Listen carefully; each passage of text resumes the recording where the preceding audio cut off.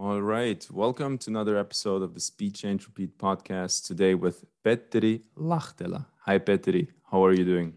Hi, very nice to be here with you today, Jonathan. Thank you for inviting me.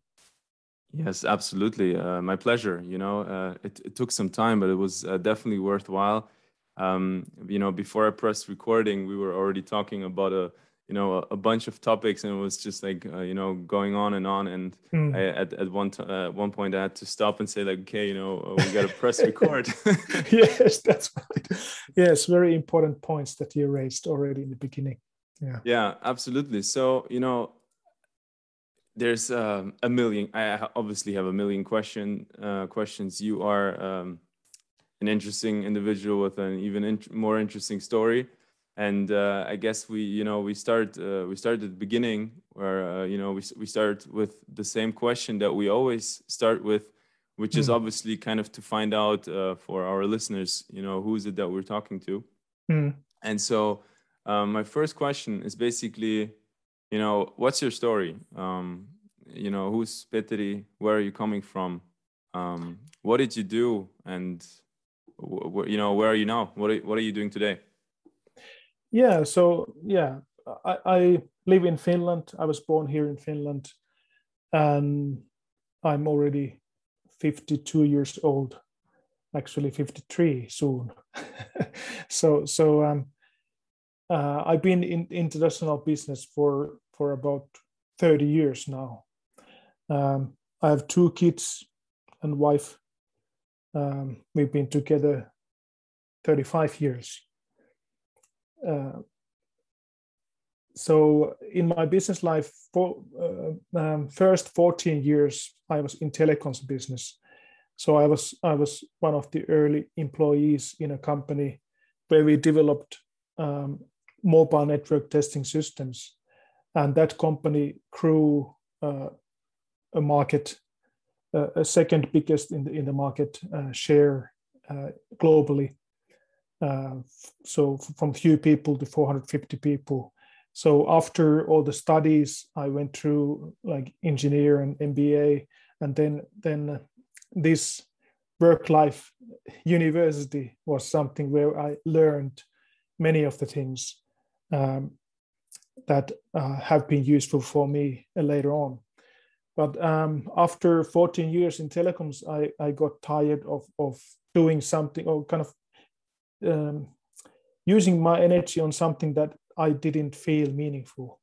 So I wanted to do something that is helping people in their health or nature. And at that time, one of my mentors, a guy called Tapio Tammi, who used to be the managing director of Polar, the heart rate monitoring company for a long time. So he's my good friend and mentor. So he invited me to a company where he was in the board, and that company was developing IT systems to the chronic diseases management and prevention. And that was really interesting. I found it intriguing to dig deep into the understanding that why people develop, for example, diabetes or other chronic diseases. And our customers mainly were London healthcare trusts and similar operators worldwide. Uh, and there, actually, I got some of the first thoughts that later on led to establishing Aura Health. But before that, I was also the same guy, Tapio Tammi, invited me to another company. It was an institute that helped medical and health startups to go to international markets. So I was heading that institution, and then after that, again, I was invited to be the CEO of a group of companies. So actually, three companies and an institution. All those companies were owned by a foundation, and it was a private hospital, rehabilitation center, and a health spa. So about 250 employees, around the same amount of subcontractors doing different kind of services. So I was heading that, but then I kind of noticed that the clock frequency in that business is not good for me. It's too slow. So I wanted to do something more meaningful, and I already had got those ideas related to how we could develop something that would help people to prevent the onset of chronic disease, for example. And then I got together with one of my cousins he's Kari Kivelä. He's a co-founder at Oura Health. Markku Koskela is another co-founder. He's a physician. Physicist. And then my wife, who's been in different businesses as well, she's one of the founders as well. So we started working on the ideas that later on led to founding Oura Health. So in 2011, 2012, we started doing research and kind of testing different kind of devices and solutions for measuring our physiology and so on. And then 2013, we established Oura Health. So I'm one of the founders, and then I was the founding CEO. I was the CEO of the company until mid 2018, and after that, an chief innovation officer, before I left the company 2020. Right. Obviously, that is things very condensed, and that's why let's get a little bit more into the detail. And obviously there's a lot, and we could just talk about the founding of that company for 4 hours. But let's talk about some of those milestones during that time when you were at Oura. From the early days towards when you left. What were milestones, some major milestones to highlight, and also some numbers to drop in terms of how many users are there today and how many countries, funding raised, all sorts of things.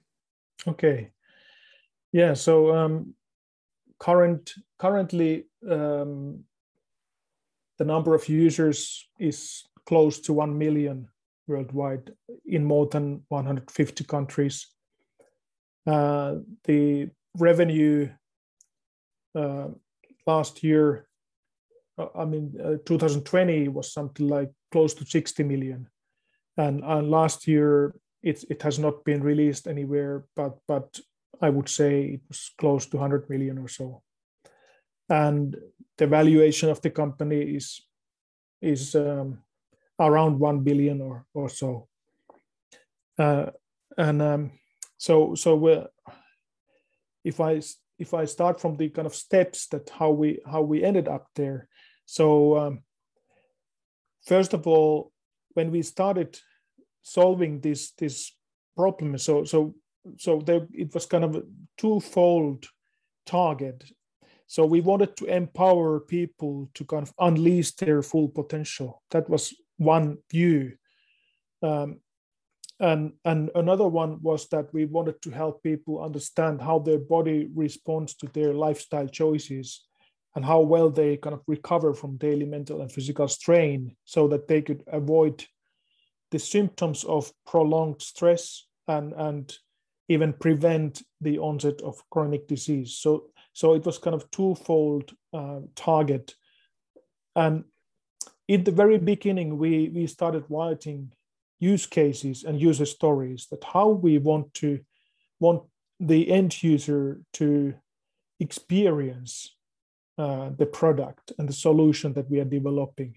That was actually very, very important phase, because it helped us to stay true to these targets that we had set, and those use cases, they helped us to eventually invent the Oura Ring. So to be able to develop a complete solution that is really meaningful for the users, we had to get a long-term view on the physiological changes in the body. So we had to find a unique way to access the necessary data with high accuracy and wearing comfort. So, and we had basically tested everything what was there in the marketplace at that time, mostly wrist devices, but also other solutions. And some of them were highly accurate, but they were not that comfortable for in a long-term use. And then some solutions were more comfortable, but they weren't accurate. So therefore, we had to develop something ourselves, and that was of course pretty challenging target for a small team of people. But in any case, it was important for all of us to develop something meaningful so we wanted to go for it. So that was around 2012 to 2013, and where we started this development and wrote those use cases. Then towards 2015, we had already kind of decided that the main market where we need to get access to is US market, because it's the biggest market for wearables and so on, and biohacking and that kind of stuff. So we thought that because we are developing something that requires a lot from the user, especially from the initial target audience, we wanted them to understand, or actually we wanted them to be, let's say, so deep in themselves that they were willing to do something actionable to help themselves, to improve the quality of their life or their health. So we had to reach such people who already were doing something for their health and so on. So we understood that US market is a must, and from there we can then expand to other markets. So therefore, we decided to attend a launch festival, so-called happening, an event in San Francisco in 2015. So we had to make a video, a 5 minutes video that explained the solution and showed the product and so on. And then based on that video, they interviewed us and then they eventually selected us to launch our product from stealth mode to the whole audience there. I mean, maybe thousands of people, at least several hundreds of people there. And that was where we started the footwork, a lot of footwork, especially the US market. So we started meeting people like who were, let's say, the quantified self movement. And so we joined the wearable conferences and those quantified self conferences and so on. We were giving speeches there and met a lot of people and introduced our solution to them and get their feedback and so on. And that all helped us in two things. So actually, yeah, more than two things, but especially these two things. So that we got to know the target audience better, and also that we could prepare ourselves to the Kickstarter campaign that we had in August, September 2015. So there, when we were writing the content and doing videos and so on to the Kickstarter, we already had talked to the people who represent the target audience. So it helped us in that way to understand better that what kind of content we should do so that we can reach those people. And also at the same time, they already came to know about us. to some extent, so that we had $100,000 as a target there, so we could reach that target in 15 hours when we started the campaign.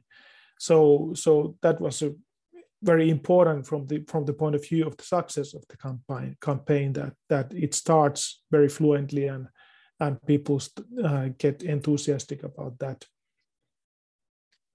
Yeah. But let me jump in here. So yes. 2015 Kickstarter. Okay.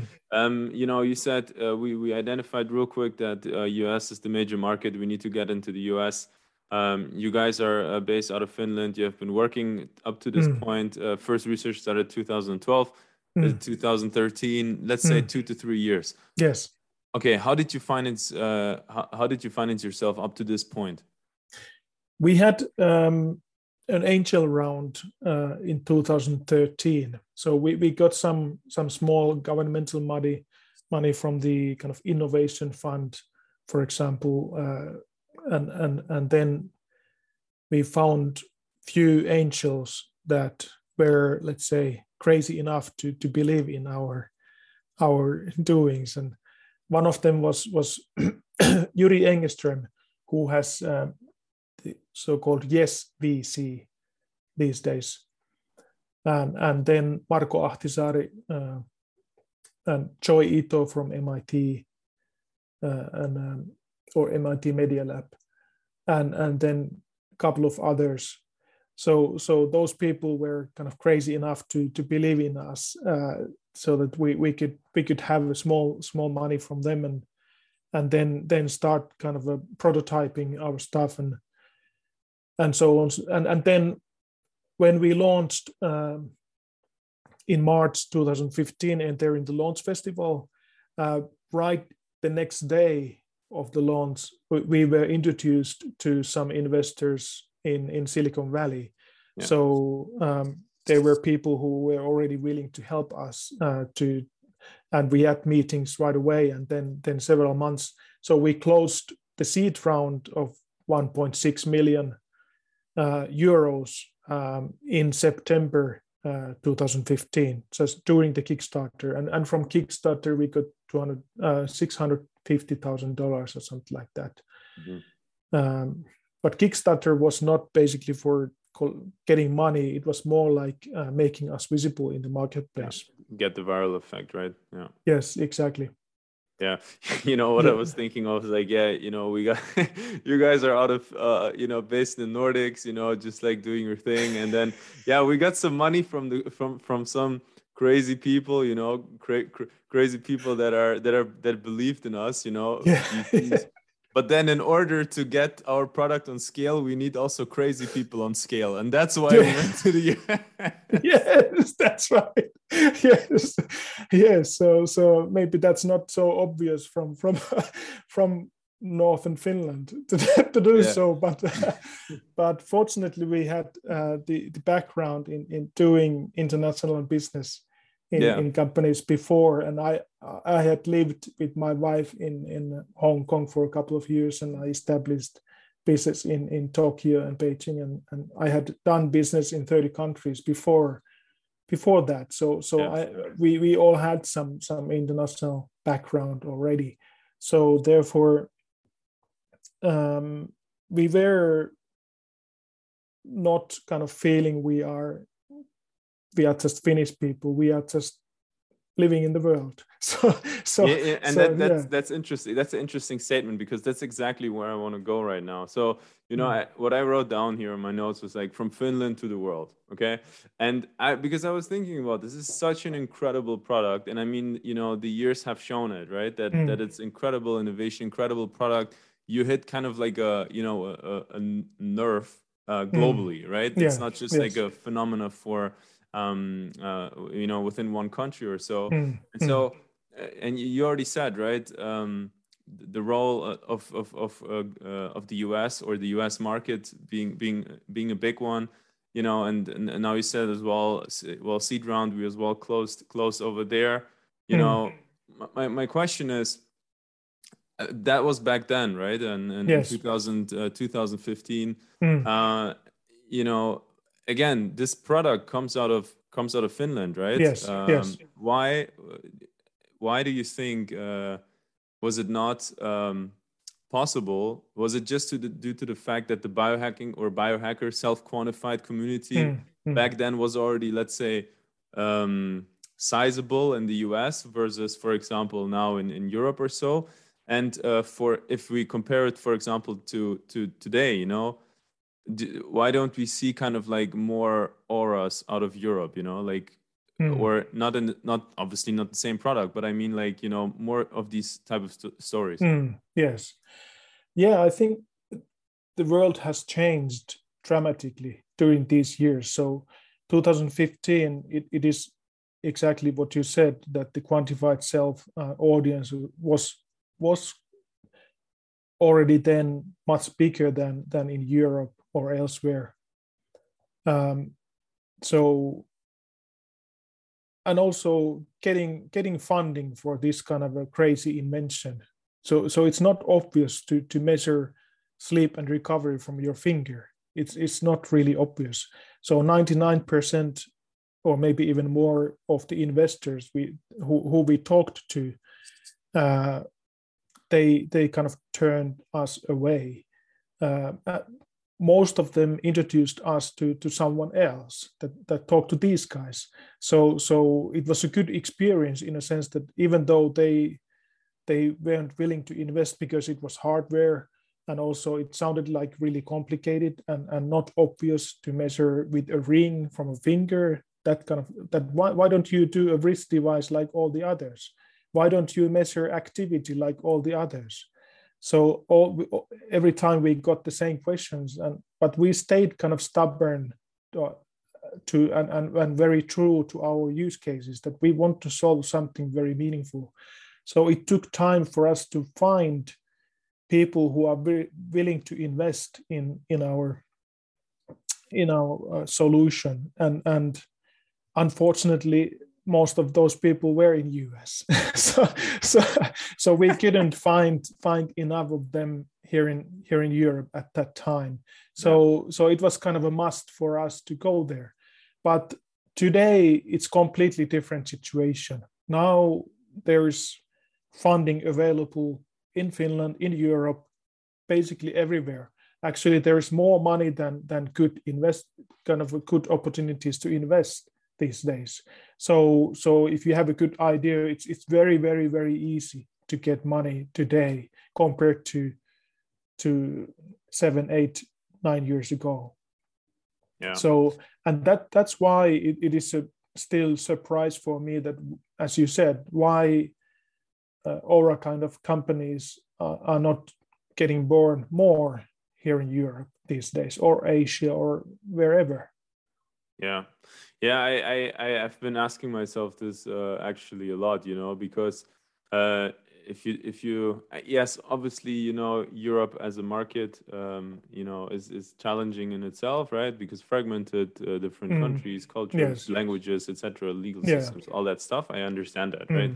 Yes. But then again, still, you know, you got to start somewhere, right? You exactly. Yes. You start in one country, right? And yes, and German-speaking Europe is 100 million people, for example. Exactly. So it's a big market. It's not that fragmented in any case. So I think there are lots of opportunities that are not yet kind of taken. Yeah, especially because knowledge on the so, you know, you could argue, okay, you know, maybe 10 years ago software wasn't as strong as, for example, in the US in terms of talent distribution. Or having enough talent that is good, but that is obviously not the case, especially also now when it comes to such things as data science, machine learning, right? There is enough talent. Yes. You are probably way much or better off hiring people in data science in Europe than, for example, somewhere in the US regions. But when it comes to, for example, such things as hardware, you know, electrical engineering, these type of things, sensors and stuff like that. I mean, that's you know, one of the core strengths, obviously, right? Yes, in it Europe. is. So yes. I don't know. It's interesting. Yeah, I think maybe one thing is that somehow we should kind of we should be able to share more the experiences that how you've established company, how you start building a meaningful solution for some problem, what it means in practice, what kind of things you need to take into account, how you build the team, and so on. So and also especially what is very, very, very important, and it's many times forgotten or not understood, is that the founding team and the core people joining them later on, they have to share the same values. Yeah. They must be diversity in so that they are women and they are men and they are different races and they are the mother tongue can be different and so on. So they must be diversity also in the backgrounds, that what they've been studying, what they've been working on. So that actually made it possible at Aura as well, that all those core people had completely different backgrounds. They had done completely different kind of things, but still they shared the same values. They wanted to build something very, very meaningful for people that actually helps them to increase the quality of their life. So and also that we had experienced enough, let's say we had enough life experience to value other things than money. So even though we didn't have much money, but still our inner motivation, it was fed better with doing something very meaningful and something that people find valuable than just making money. Yeah, and that becomes very obvious with the problem itself, right? The harder the problem, right, the more difficult the the product, and the more unknown the success probability is, right? Yes. The that can most probably correlate with an intrinsic drive, towards towards the problem. So that makes sense. But let's talk a little bit about what has happening so far, in the market. Not too recent ago, just a quick disclaimer here. I talked to a founder of a wearable company, and that was also very interesting, because it is I would describe more or less this recent wave in the CGM space. And let's maybe, it's 2022. You obviously are observing what's going on. Let's talk about where we have come. In terms of the devices, market, science. All sorts of things. Yeah, I think during these years, when we started, after that, there has been lots of consolidation, so that companies have died or they've been purchased or so. So like there was a wrist device called MyBasis at that time when we started. It was one of the best devices in the marketplace at that time. And then Intel bought it, and then they released a new version, and there was some hardware problem there, and eventually the product died completely. And then there was a Jawbone. It was, I think the valuation was 100 million, or no, maybe close to billion, or a couple of billions or something like that. But they were a big player already, but eventually the quality of their products was not satisfying to users, and it died eventually as well. Like Fitbit was bought by Google recently, and so on. So that has been one development in the marketplace. So fewer players, and at the same time, there've been plenty of new players coming from Asia and so on, but they are kind of more or less copies of existing. And of course, one of the big ones is Apple Watch that has come to the market, and there are more than 100 million of them in use, continuous use. But still, and even though the quality of the products has improved, the heart rate measurement and that kind of stuff, it has improved a lot from what it was, and they have become more meaningful. But still, plenty of them are kind of devices that they have sensors and they have the hardware is more or less beautiful, well designed, and it's working okay and so on. But still, what is the problem is that there are no meaningful use cases or user stories behind in developing the solution. So they are kind of more or less copies of each other, and the actual user experience is not that good. So therefore, the retention rates are not high. I think Apple Watch is something like it. Apple brand is so strong that people continue using it for a long time. At least longer than other devices, even though they don't find it very meaningful eventually from the health perspective. But still, I would say that there is lots of room in the marketplace for the wearables or the devices or solutions that disrupt the market somehow, so that they really are targeted to meaningful use cases, to really solve some burning problem that people experience in their life. I think that is something that I think will be seen in the coming years, that there are new players coming in the marketplace that are really willing to disrupt the market, so that their solutions are more meaningful from the quality of life or quality of health perspective for the end users. Yeah, absolutely. I think the consolidation factor is definitely an important one. I think that will as well come now with this new generation. It's very interesting. So, I was looking at that with for example CGM, right? This thing that we talked about Europe and the US. But the other thing was I was thinking about when I was looking at at the wearable market now, let's say the last couple of months, I was thinking, back then, if something would pop up in the US, kind of like a venture, like an idea for something, and and that would be, you would kind of see, a venture happening in Europe maybe 5 years ago, something like that, like kind of something where the business model is being picked up, and Yes. being replicated, right?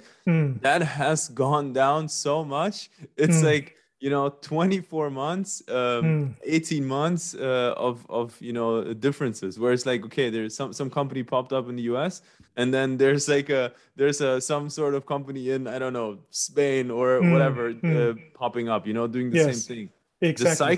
The cycles have become so short. It's incredible. It is really incredible. Yes, it is. Yeah, especially in the software business and all the kind of digital things where you don't necessarily need any separate hardware.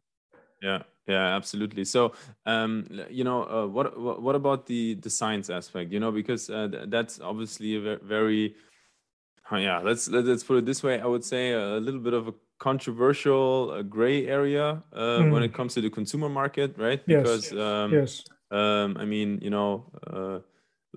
let's just throw it out there, right? Why no medical device, right? I mean, we know why, but still, right? So it's easier to sell consumer products. Let's put it this way. But how has that aspect changed, right? Towards, for example, from Aura's perspective, how did you evolve on the science aspect of working with different institutions, working with scientists, providing maybe data sets or stuff like that, For us, it was one of the core things that we knew that we have to be the best in that part, because we have we are a small team and we are challenging and coming up with a completely new product, new kind of a product, even new category in a sense. So therefore, in the very beginning, when we had established the company, I asked a guy called Hannu Kinnunen from Polar Electro to join us. He was at that time a principal scientist at Polar. He had been there for 18 years. And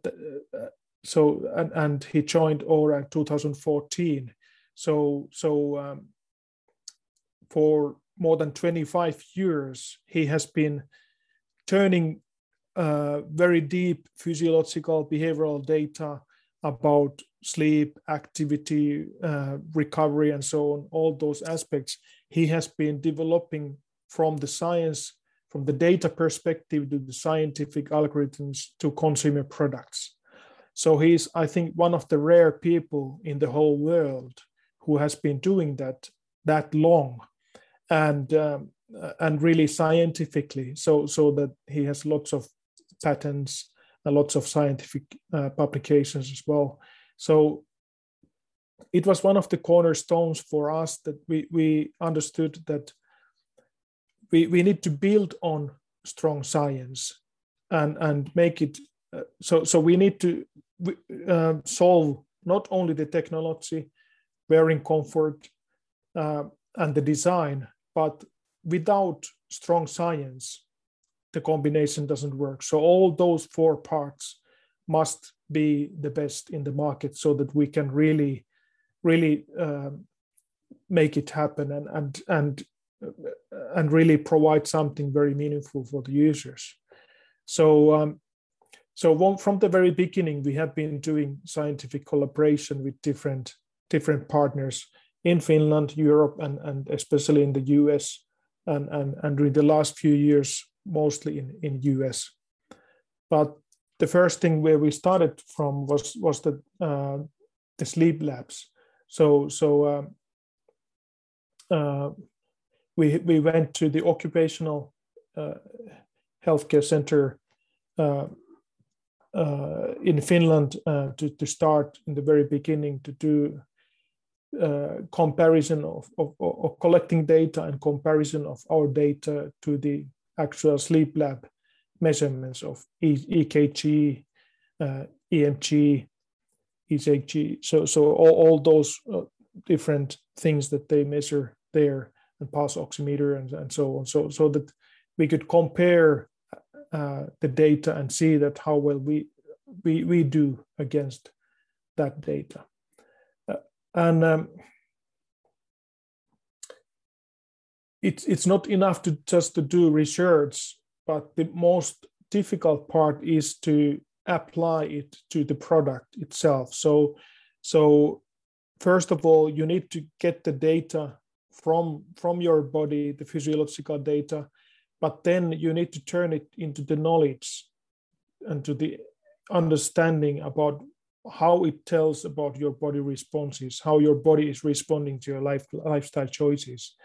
And then after that, turn it to the communications to the user so that we can give guidance, not only showing data, which is the actual problem with even with current days, most wearables, they start just provide data and it's not meaningful. They should provide kind of forward-looking guidance to the users that what you can do if your sleep or recovery rates or your physiological responses show that you are not recovering well from your daytime choices. So what you could do.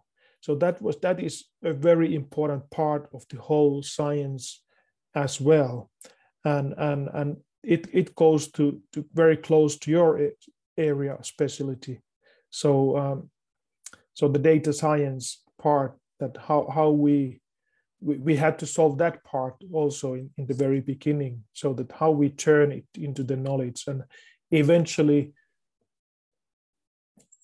even though we wanted the product to be intelligent, but eventually we wanted that by using the product, we wanted the user to be actually who gains the wisdom of his or her body, and then can do better and more informed choices every day. Yeah, and did you kind of establish in that sense a a process throughout the years to enhance collaborations, or to kind of or is it more or less an approach of like, okay, there's a like a lab or a group or whatever approaching you guys and saying like, hey, we would like to do some work with with you guys together, or like with your data or whatever? Like, how did you in in the maturity, like throughout the years, not in the early days, but later, like maybe when you left, how was that? How did you deal with this? Yeah, it was both actually. So when we released the product in the launch festival, we already started getting first contacts from research organizations as well, and especially when we had the Kickstarter campaign, they were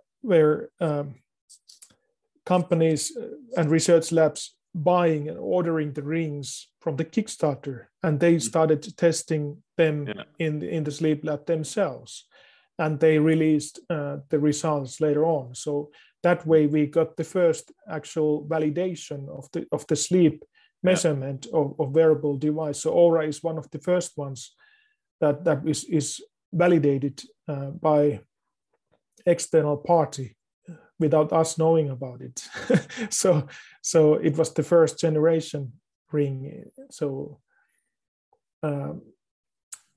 it started from that, and ever since it was growing, so that we actively wanted to partner with some players, but then we were contacted of plenty of different research organizations and partners and university hospitals and so on, that they wanted to use Oura, and eventually they started buying. So the B2B business is quite big at Oura.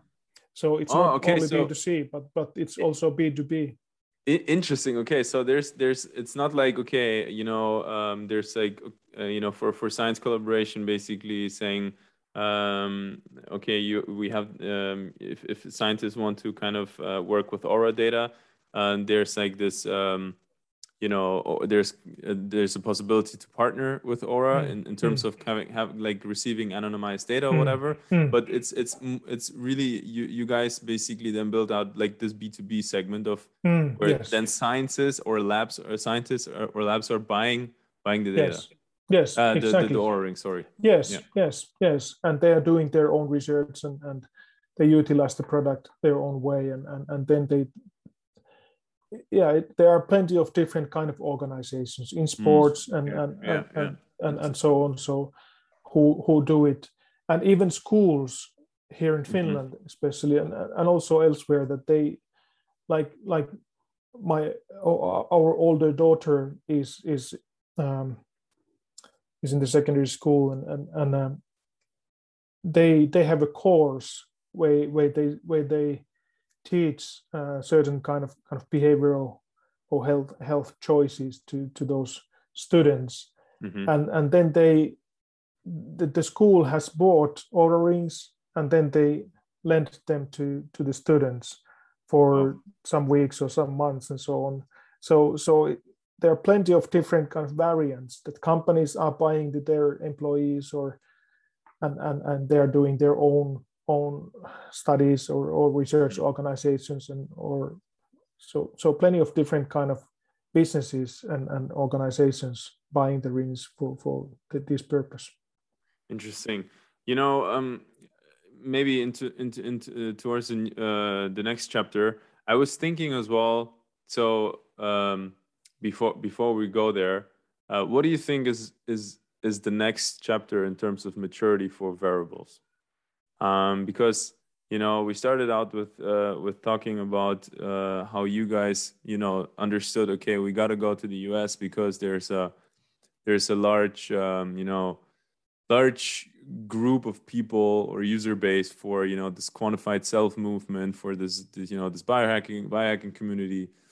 And I actually, I have this thought, and I mentioned this, or I raised it as well in my conversation with the founder of in the CGM space, where I said, like, I have a feeling that, even if we're talking about that the industry is in its early stages, or just scratching the surface, of what might be possible. And I mean, we gotta say that, right? Because we're all visionaries, right?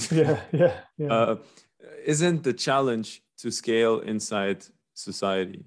From the biohacker / the high performance individual who is I don't know, working in tech, or as a CEO, or a football player, this to the ordinary, persona, to the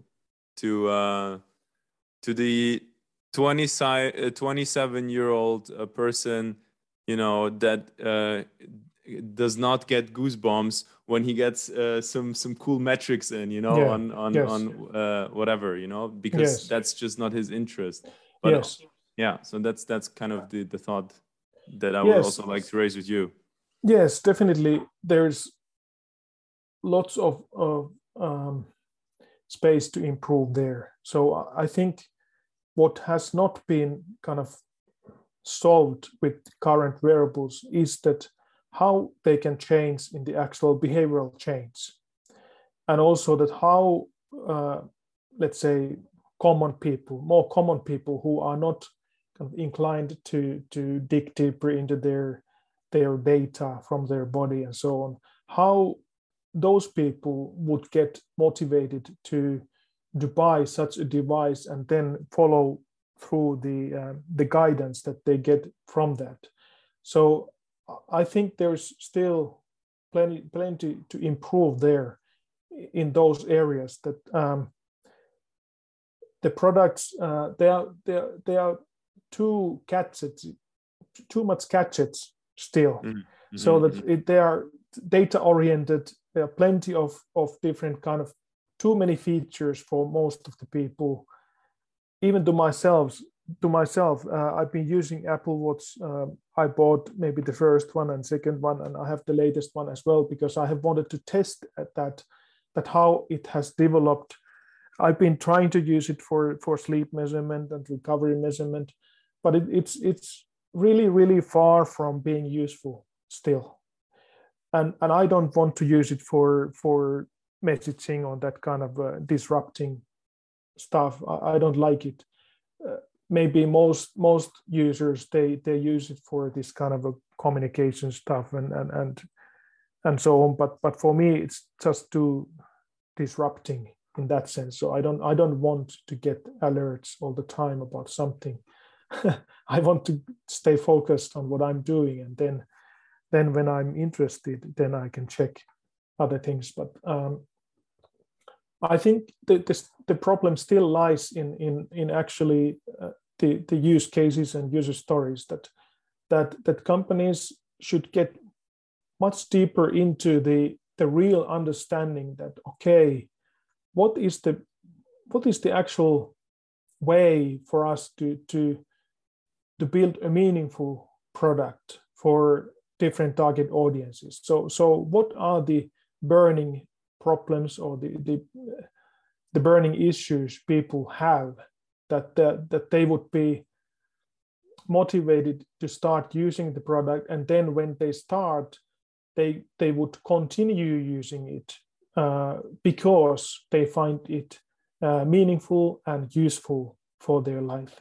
So there is still a lot of space there.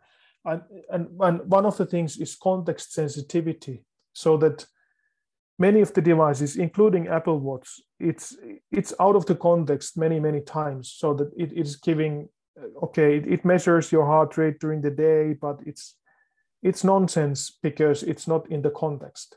So you have to build take a conscious effort to think from the perspective of what is meaningful to measure during the day, what is meaningful to measure during the night, and what is what the body is telling to you in different contexts. So what is meaningful from the physiological responses or the autonomic nervous system perspective? What is meaningful to measure? What kind of actions and what things should be taken into account? And I think it also comes to the digital phenotyping that we were discussing before we started recording, is that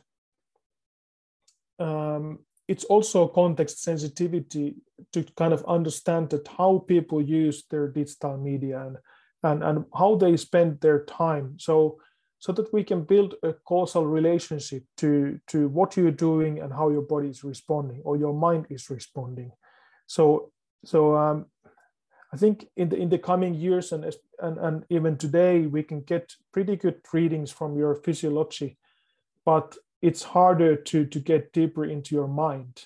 So what is motivating, how tired you are mentally to things, and what is causing this kind of a mental tiredness or all those mental problems people have. I think the ultimate target should be there, that whatever device or solution it should help the individual to build more understanding on themselves. I mean, so that they can do better and more conscious choices. So that, because if we want to help people change their behavior, we need to help them kind of change their daily choices so that they eventually it becomes different behavior. And then let's take an example of Oura users. One of the things that people learn in the early phases is that how alcohol is affecting your body. So it was not well known when we started at Oura and when we came to the market. No doctors or anyone, or very rarely we heard anything about that. How big an effect a couple of glasses of alcohol is actually causing in your body, and how it's affecting your sleep and recovery. But that is very obvious if you use Oura. You see that your heart rate is jumping maybe 5 to 10 beats per night from your average. Your HRV is going from, if it's normally close to 50, it goes down to 10 to 20, and also your body temperature may raise even 0.5 degrees or something like that.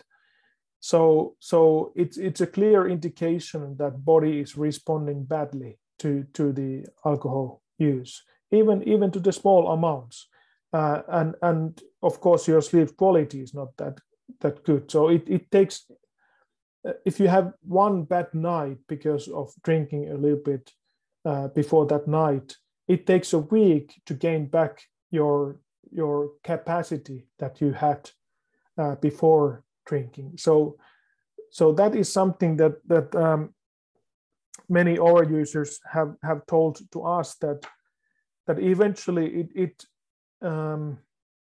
it causes the behavioral change in a way that if you have a bottle of wine on the table and you are about to open it, then they start thinking that, okay, tomorrow I need to be at my best in that meeting, or I have that presentation, or I have that call, or I want to be with my family and to be energetic and so on.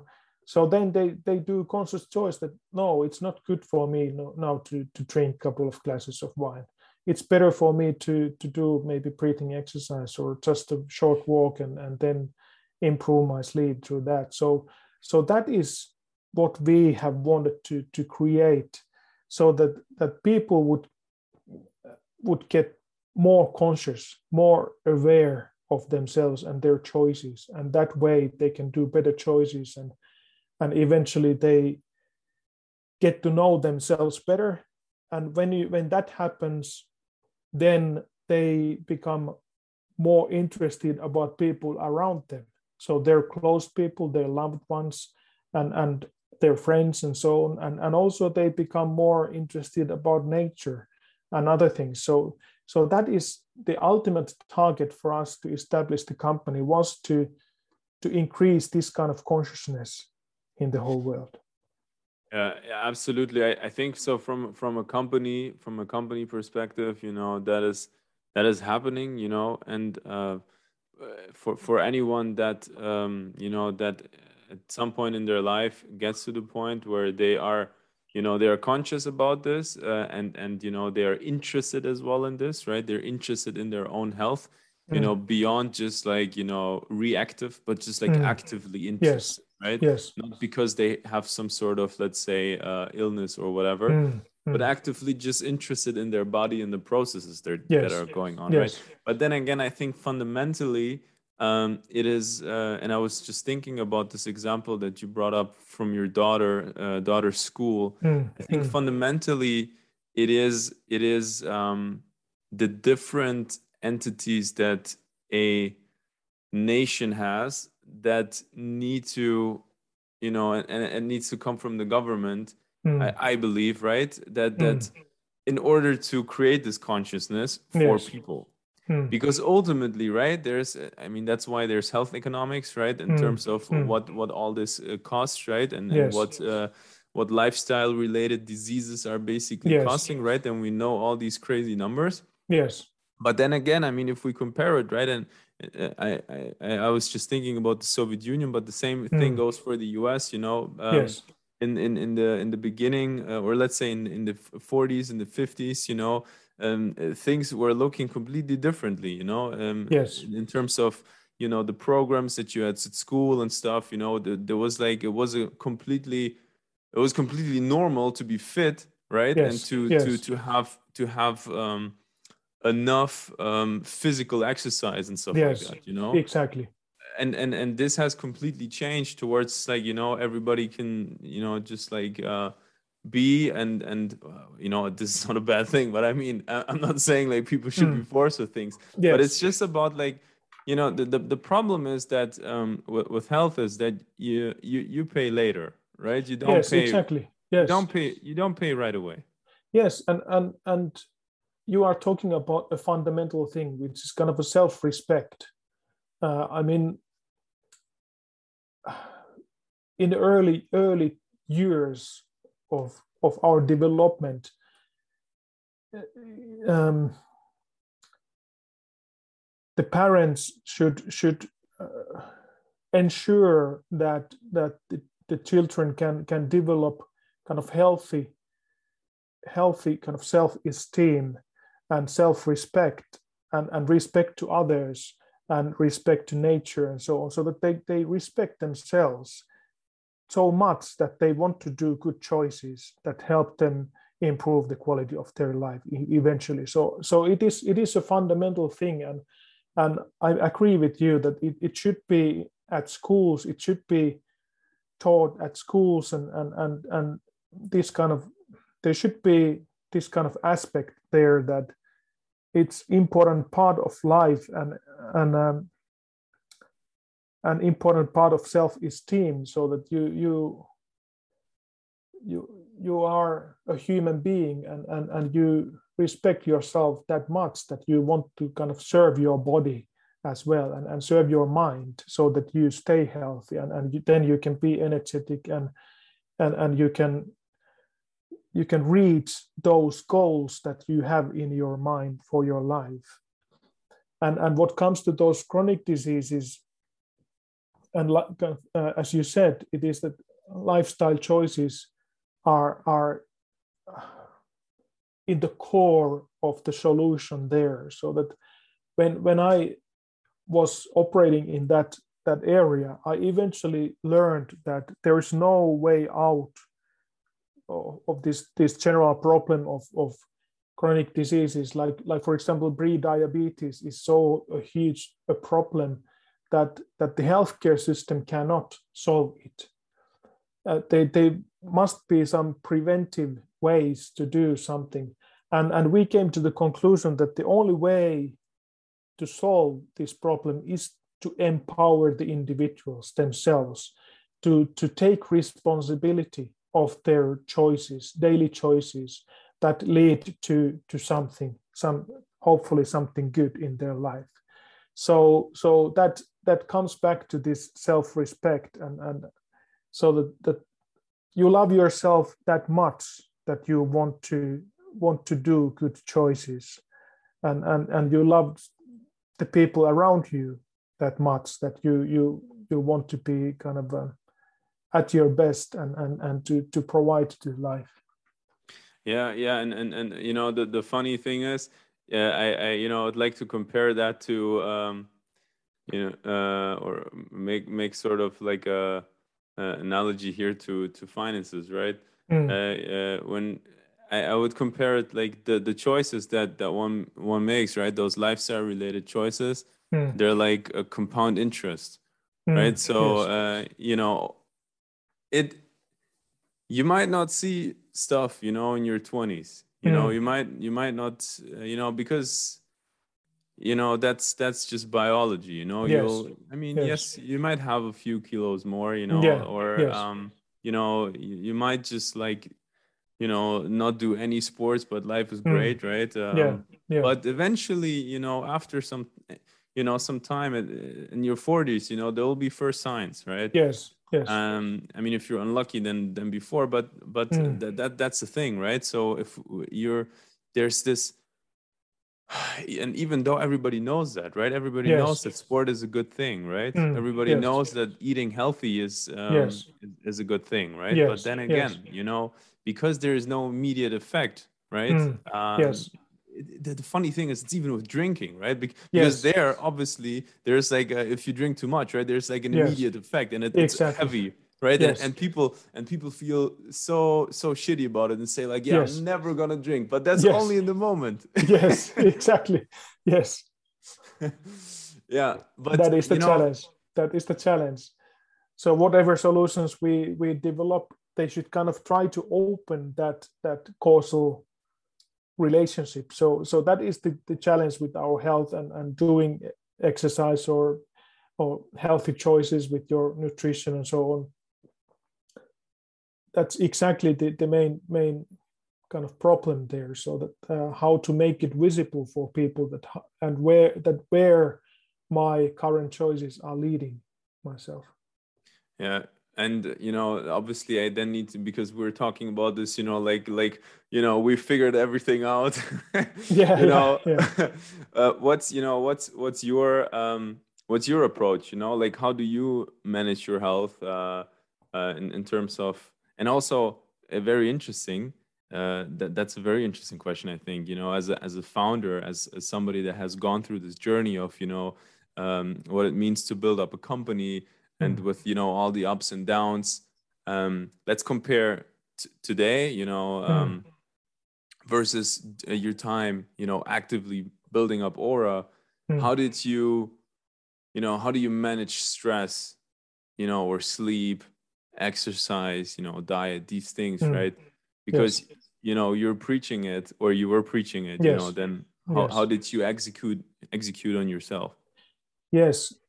I have always wanted to kind of uh, not willing to preach something that I don't do myself. So it's more trustworthy if I show myself, so that I do those things what I talk about. So I've been I've been kind of enthusiastic in sports uh, from very young age. So first of all, track and field, and then I played volleyball. I'm a Finnish champion in volleyball uh, in age of 14 or 15, something like that, very young age. And then I of course, going to gym has been one of the things I've been doing all my life. But then I got inspired about Budo, so karate, jujutsu, that kind of things at the age of 13 or 14. And I come from a small town. There weren't opportunities to practice them. So I went to the neighbor town and asked the sensei to come to teach us there in our smaller town. It was 60 kilometers away, but then he said that okay, if you collect 30 people, he can come. And then I also, with two of my friends, and their father, he took us to a couple of times a week to the neighboring town to practice. So I think that was really something that started a journey for me, understanding my health overall and my kind of performance and stress and so on. Because we had a Japanese sensei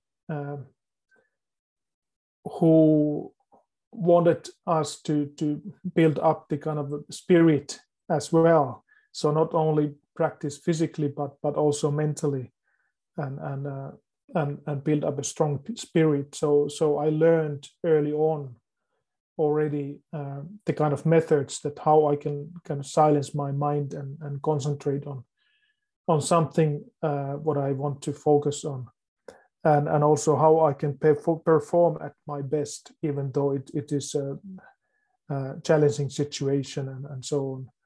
So I carried or continued that for quite some time. And then for the last 17 years now, I've been doing medical Qigong. It is so it's not martial art, but it is more like a health practice, kind of morning exercise that takes about 20 to 30 minutes every morning, sometimes a couple of hours. But I do it with my wife every morning. So it's something that I start my day with, but then in addition to that, I like very much swimming, walking outside in the nature, and jogging and skiing and that kind of stuff. So it has been part of my life all the time to because I feel good when I especially go out to nature to walk or hike or whatever, or ski or swim there and so on. So I learned to do it and I want to do it. I continue doing it. But also during the work life, we've gone through plenty of different kind of things with my wife. When she was working for Nokia, I was traveling a lot. She was traveling a lot, and her backbone started to get problems because of stress, and it became really serious. And eventually, the diagnosis was not that nice. So she completely changed her kind of daily choices, stopped eating meat and that kind of stuff, completely changed the nutrition and exercise routines and plenty of stuff. And ever since, she has been completely aware of those symptoms. So it was a kind of in a very early phase of our life, we went through that kind of serious thing, which opened our eyes to see that what our own choices may cause. So through a disease, it opened again kind of our eyes, that we started kind of respecting our body as a vehicle that we have, and we need to serve it well so that we can carry on using it for a long time. But also that we went deeper into the mind as well, and to the kind of meditation and that kind of stuff. So when we lived in Hong Kong, we lived in Lantau Island, which is a separate island from Hong Kong Island, and we took a boat from there 30 minutes every morning and afternoon to and from the office, and we meditated when going to office and when coming back, we did 30 minutes meditation. And we noticed at that time how huge an effect it had on the way of how we could concentrate better on let's say our work, but also that how we could leave the work behind when we went back home and did some nice things there at home, also during the weekdays, going hiking and that kind of stuff. So there are plenty of these kind of things that we have went through in our life that have helped us to respect life as it is, and respect our bodies and minds, and try to serve the body as well as possible. So therefore, really long answer again to your question, but anyhow, we have developed routines to our daily choices, so that by using Oura and other methods to measure the physiological responses, I've become pretty knowledgeable about how my body is responding to different kind of things what I do in our life. Yeah, no, I like the answer. It's again, partially shows the reactive side of things. When something needs to happen for people to put it in front of, like, literally in front of their eyes. Even though it is there all the time, right? I mean, especially nowadays, right? Everything is a commodity, right? Everything is out there for free. You can consume whatever you want, right? Just go on YouTube, type something in, and it is there, right? We know we almost know everything.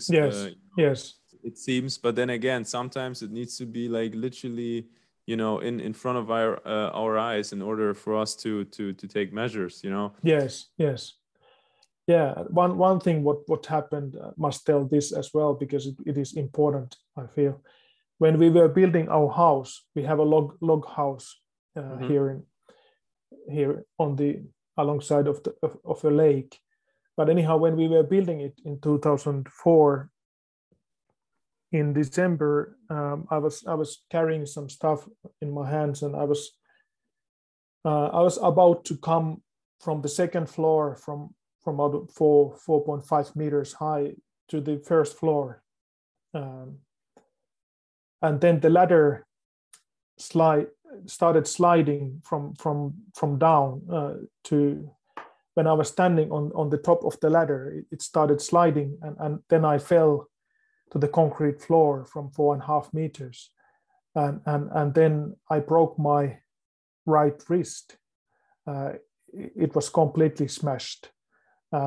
So it took more than half a year to recover from that, from my wrist perspective. But actually, eventually, I learned that even though I'm right-handed, and I couldn't use my right hand for eating or writing or drawing or anything, and our house was not completed. It was half completed.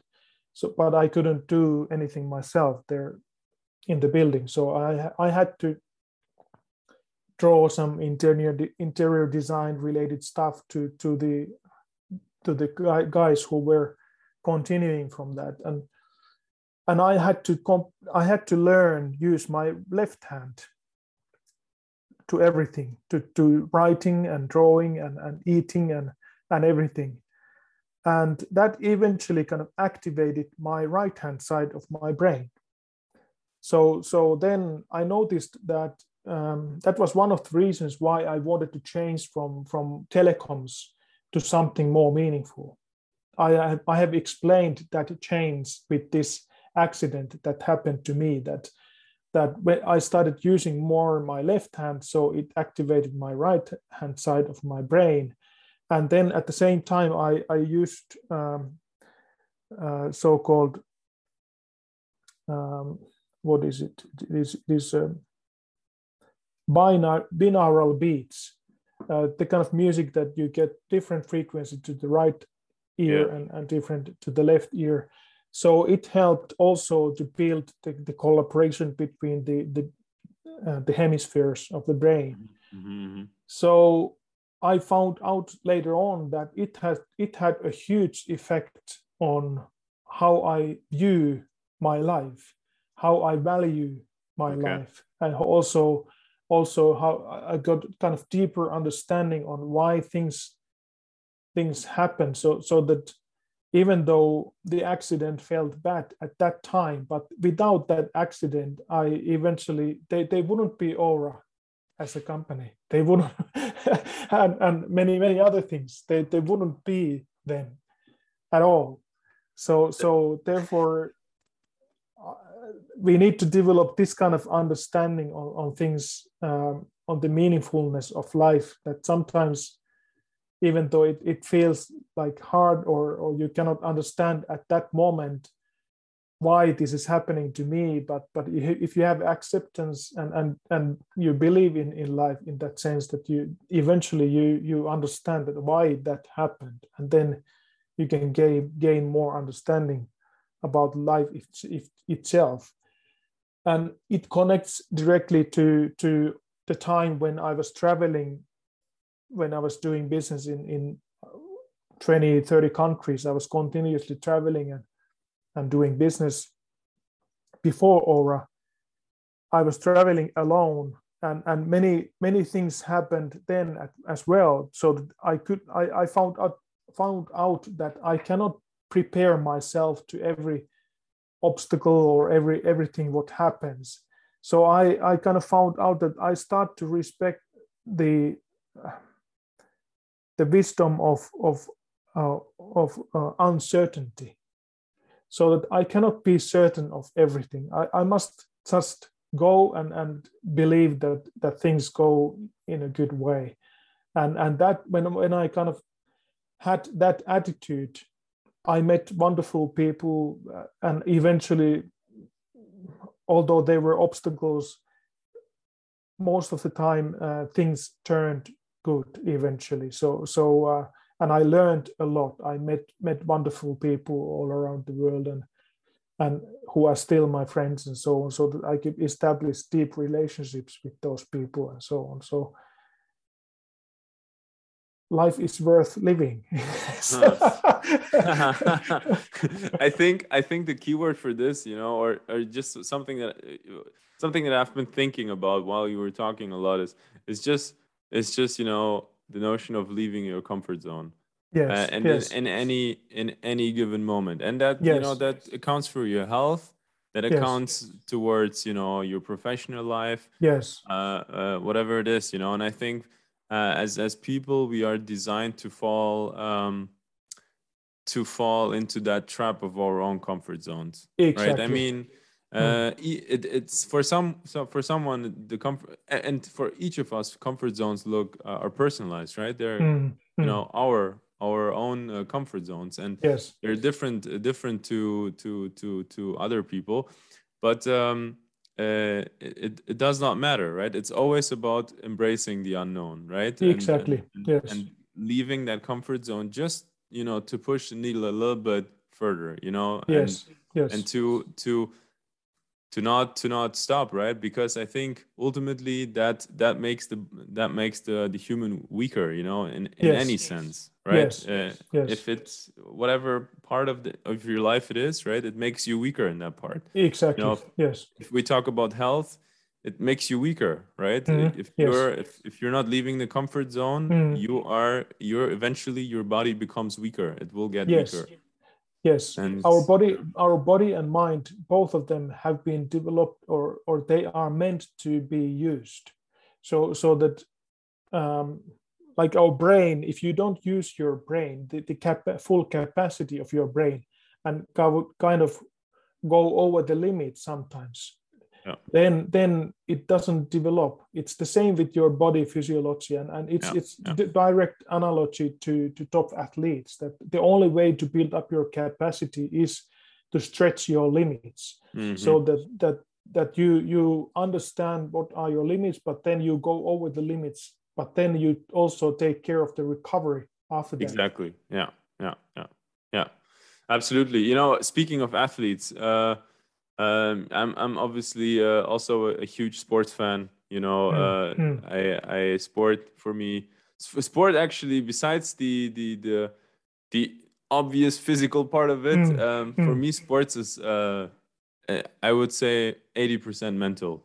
Yes, yes. So especially, or how I notice this is because um, there there will always be setbacks in one's life, right? Something Yes, there's it's the unknown, right? yes, You break your yes, wrist. You yes, break your wrist. yes. What do you do, Yeah, right? yes. You for example, now I also had an unknown in December. So apparently there's also other viruses besides COVID. Yes, yes, And definitely. I had the Epstein-Barr virus, and it took me out for 4 weeks.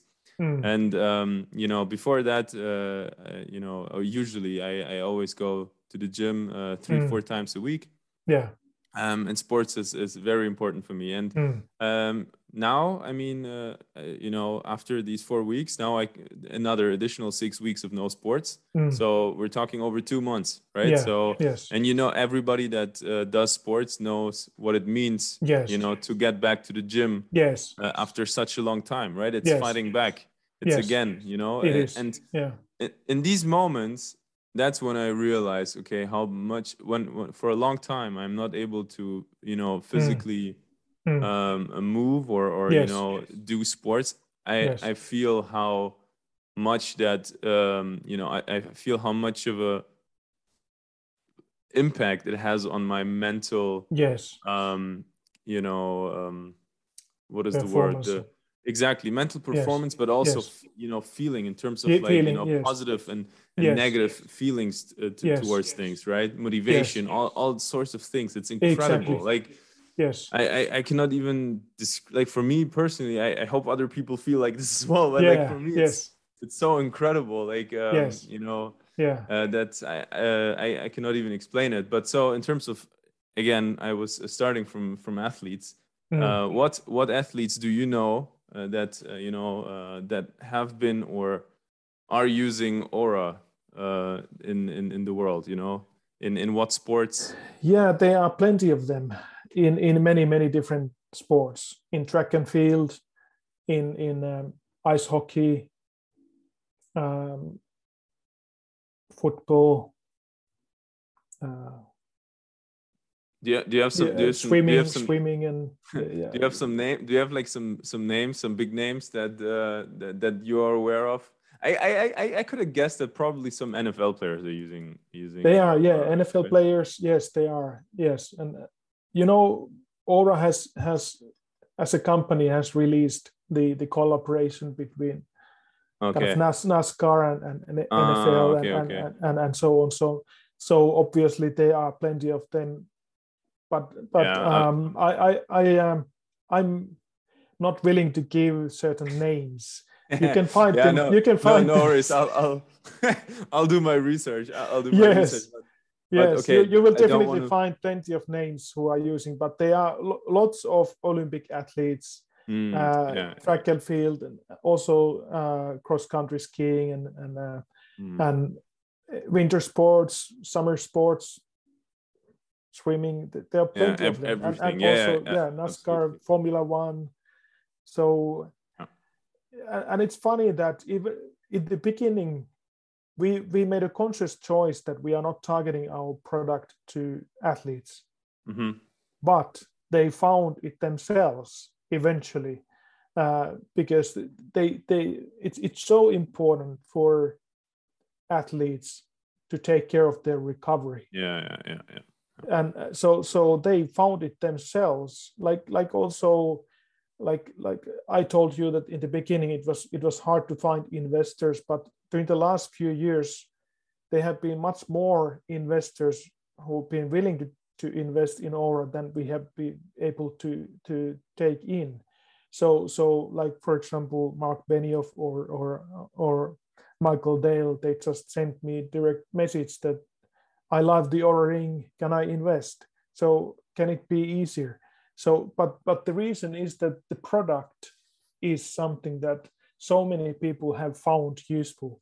And I would say 99.9% of our investors have first encountered the product itself and then bought it themselves and then used it and became convinced about the product and the quality of the product, but also the usefulness of the product. So that explains the success.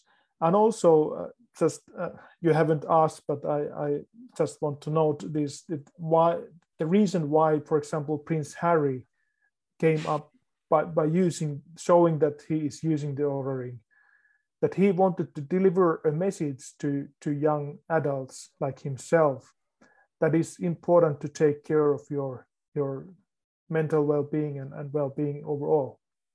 So did he say anything, or like, what do you mean? He didn't say anything, but he started using Oura because his doctor suggested him. So we as a company or he's also ourselves, he's pretty fit, right? Yes, he's pretty. Yeah, definitely he is. But in any case, against the royal protocol, he continued using the Oura during the daytime as well. He had been using Oura for a long time during the nights, but also it was his conscious choice to do it before they went to the global tour. Yeah. They went to travel globally. So they were a very visible couple at that time. So he made a conscious choice to deliver a message. So he through the doctor, who I know personally very well, he delivered a message that don't talk about his ring, talk about what this ring can do, what good this ring can do to young adults like himself. So it's important to take care of yourself and take responsibility of your health. So that was the message, and he publicly didn't say anything, but Oura got something like 484 million global media hits in 5 days because of that. So the value of those days as a marketing equivalent was 10.5 million euros.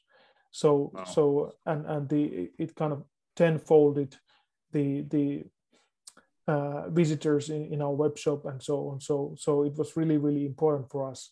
But why I'm telling this is that how these kind of things happen. You cannot make it happen by trying to influence him or trying to pay him something, because we didn't have any access to him. The only explaining factor is that when we established the company and developed the product, found the team and so on, the members of the team, we had a poor or genuine intention to do something good. So to develop something that helps people increase the quality of their life. That was a genuine intention of the whole founding team and also the team members who joined us. So that was our passion, and that is a strong power. And I think concluding what we've been discussing also previously related to wearable products and the opportunities in the marketplace, I would say that overall in every business in future, only those companies will be successful who have genuine intention to do good, either to people or to nature or something, so that it is not, because the only way you can raise yourself is to raise the other people, raise everyone else. You cannot raise yourself by raising yourself, but you can raise yourself by raising others. I mean that is the way that we should think and build businesses as well, that it must be meaningful, helpful, and really valuable, sustainable, and so on, that it respects the nature, respects the human beings, and respects climate and everything, so that I fully agree. Good. Yeah. I fully agree. I think just, you know, the difficulty, you can get super philosophical in that. Yes. But I mean, you know, the difficulty we talked about Meta before, you know, before Yes. press record. Yes. And you know, the same goes for the pharmaceutical for the pharmaceutical industry and stuff like that, right? Yes. I mean, right now, right? Yes, right now. Yes. I mean, people are even scared to say it, you know, in some countries, just because there's so much pressure, right? Exactly. In terms of, you know, yes, obviously there is Yes. some sort of, you know, not really a neutral factor in terms of saving or helping people, and obviously selling a lot of your product, right? So there's obviously always this balance, which is super difficult.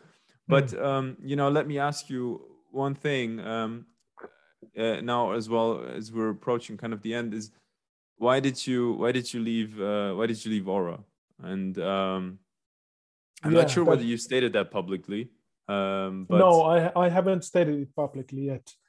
Okay. Even though, so basically, we all founders left in 2020, in spring 2020, and there are several reasons, but one of the most important one was that there was a US CEO who came as the CEO of the company after myself in 2018.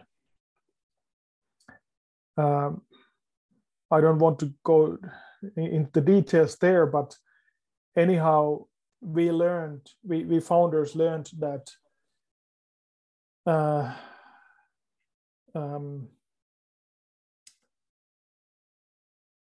how to put it, that our visions and our values, knowledge and values, they are not something that are respected anymore in the company. Many such things happened that we thought that it's best for us to resign the company, that it is not healthy for us anymore to be here, and it's better used for our time to do something else. Yeah, I can imagine that was a super hard choice, because especially as a founder, it's, you know, you've spent so much time, so much energy into this, and built something up from the ground. You know, this is kind of your, you know, how they say, this is your baby, kind of, in that regard. How did you cope with that, and how were you able to shift away in terms of your mind as well, being open now for, okay, you know, this was my chapter in life, I'm happy with that chapter, with most of it, and you know, I now again, you know, may embrace the unknown. So it took a while, because when we established the company, we had experienced different companies, small and big ones, before, and we wanted to establish a company which is the best company in the world, for not only kind of creating meaningful product, but also for the employees of the company. It is the culture is respectful, and the values are very, very good for people, so that the company takes care of the people, and people are, there's lots of diversity, and it's well respected, and also that all the employees, they find it meaningful, and they really enjoy working in the company. So it was our baby in that sense, and of course all that success and along the way, along the journey, we had met plenty of wonderful people all over the world. It was a great part of it, and so on, and of course we had lived it through very enthusiastically. It was our passion to solve something meaningful, and we were, especially the Generation 2 ring, it was very well taken in the marketplace. It became successful, and it kind of paid back to us all those visions and all the hard work that we had done, and it kind of it showed that it is possible to develop business also this way, from genuine intention to do good, and so there were plenty of things that we enjoyed, but so it made it hard to do the decision to resign, but it was how to put it. Was the right choice? It was, yeah, definitely it was the right choice, because now the company has continued developing well. So there's now a great opportunity, great company, great team, great product for someone who is willing to do genuine good for the humankind. Yeah, you know what, Petteri, this was such a great conversation. And before I let you go here, you know, do you have something? Are you already up to something, or are you just enjoying nature and you know, taking walks and I don't know, just enjoying life? Or are you looking at things? Are you investing? Do you plan to start another venture? What are you up to? Yes, I've been doing many things. I'm actively doing angel investments into meaningful companies that I find kind of that the values and the ethics and moral, and also this kind of passion is that I'm aligned with, as I'm describing, and there's this kind of a real genuine intention to do something good for people or nature or something like that. So we established our own investment company with my family, and I'm doing co-investments with my Aura co-founders as well. So since last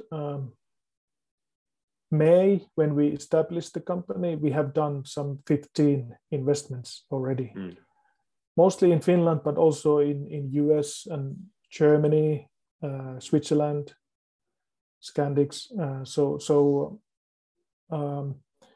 You know, I have lots of kind of very wide networks throughout the Aura history. So plenty of people contact me through LinkedIn and other ways, and so therefore I can see different kind of companies and work with different kind of people, and